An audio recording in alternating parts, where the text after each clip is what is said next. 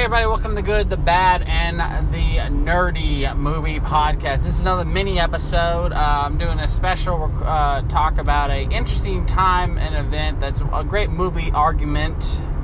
And several of the movies that we're going to talk about actually we'll probably review later on in the show. But we're talking about 1994 Oscars. We're 25 years past the famous event in 1994. David Letterman was the host. Very interesting, notorious event in which Forrest Gump won Best Picture over Pulp Fiction, Four Weddings and a Funeral, Quiz Show, and The Shawshank Redemption. So the question that I'm posing is if they had expanded it out to 9, and I've got 4 that I think would have possibly made the list, would Forrest Gump have still won? So in 1994, it was a great year for movies, one of the best years ever, and we had some really great ones that didn't get as acknowledged as they should have.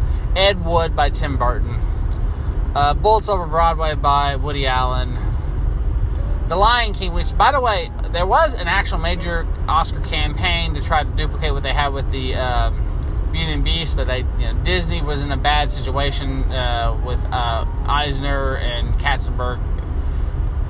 Long story, that's a whole nother episode, but essentially Disney was getting kind of bad looks from a lot of people. And so you got 3 right there, and for the 4th one, it was 1994, so there's quite a few interesting other possibilities. But maybe a foreign film like Red by Krzysztof Kieslowski, or maybe something a little more esoteric. But the point being is, what I think should have happened would be if they had a up to 9 preferential ballot. Here's where it gets interesting. I think Robert Zemeckis and Forrest Gump would have won several things, but specifically, I still think Tom Hanks would have won. Although, if you talk about who should have been nominated that year, I definitely think that Johnny Depp should have been nominated for Ed Wood. So let's throw the possibility that if Ed Wood had made the nomination list, I think they would have taken some out of some of the other films. But what's also interesting, I also think Shawshank Redemption would have had a much better shot to win as well. So the question being, if they had a different voting system, would Forrest Gump still win? I, in this particular case, think it would not have. And it's an interesting argument that which is the better film. Now, for years and years, the Shawshank Redemption was number 1 on the IMDb film list because fans loved it. They gave it the highest rating. It did better than The Godfather. So, would that have won? Another possibility, if Woody Allen was actually in a really good spot right now, even though it was a couple years past the scandal with his breakup with Mia Farrow, would Bullets Over Broadway had a good shot, because that's actually a very funny Woody Allen movie featuring. They got a lot of acting nominations, so it was very popular among the Academy film. Diane Weiss won that year for Best Supporting Actress. Chaz Palminteri got nominated. He lost, but it was just one of those years. A lot of people forget that, and kind of one of the more shocking things, that people think that Samuel L. Jackson won for Pulp Fiction. No, he got nominated. He lost to, believe it or not, Martin Landau for playing Bela Lugosi in Ed Wood. It was like one of the few things it won. So I think Ed Wood definitely would have had a lot more power if he'd been nominated. It's a similar case where you got an all-star cast, similar to Pulp Fiction, but about a crazy time in Hollywood.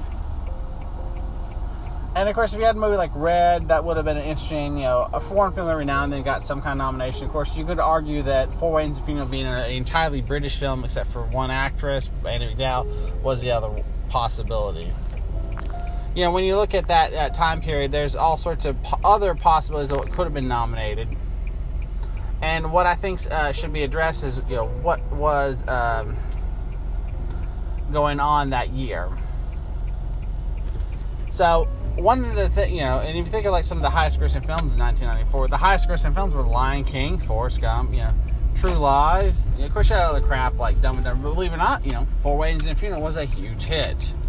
Interview the Vampire, that might have had a shot. Clear and Present Danger, that might have had a shot.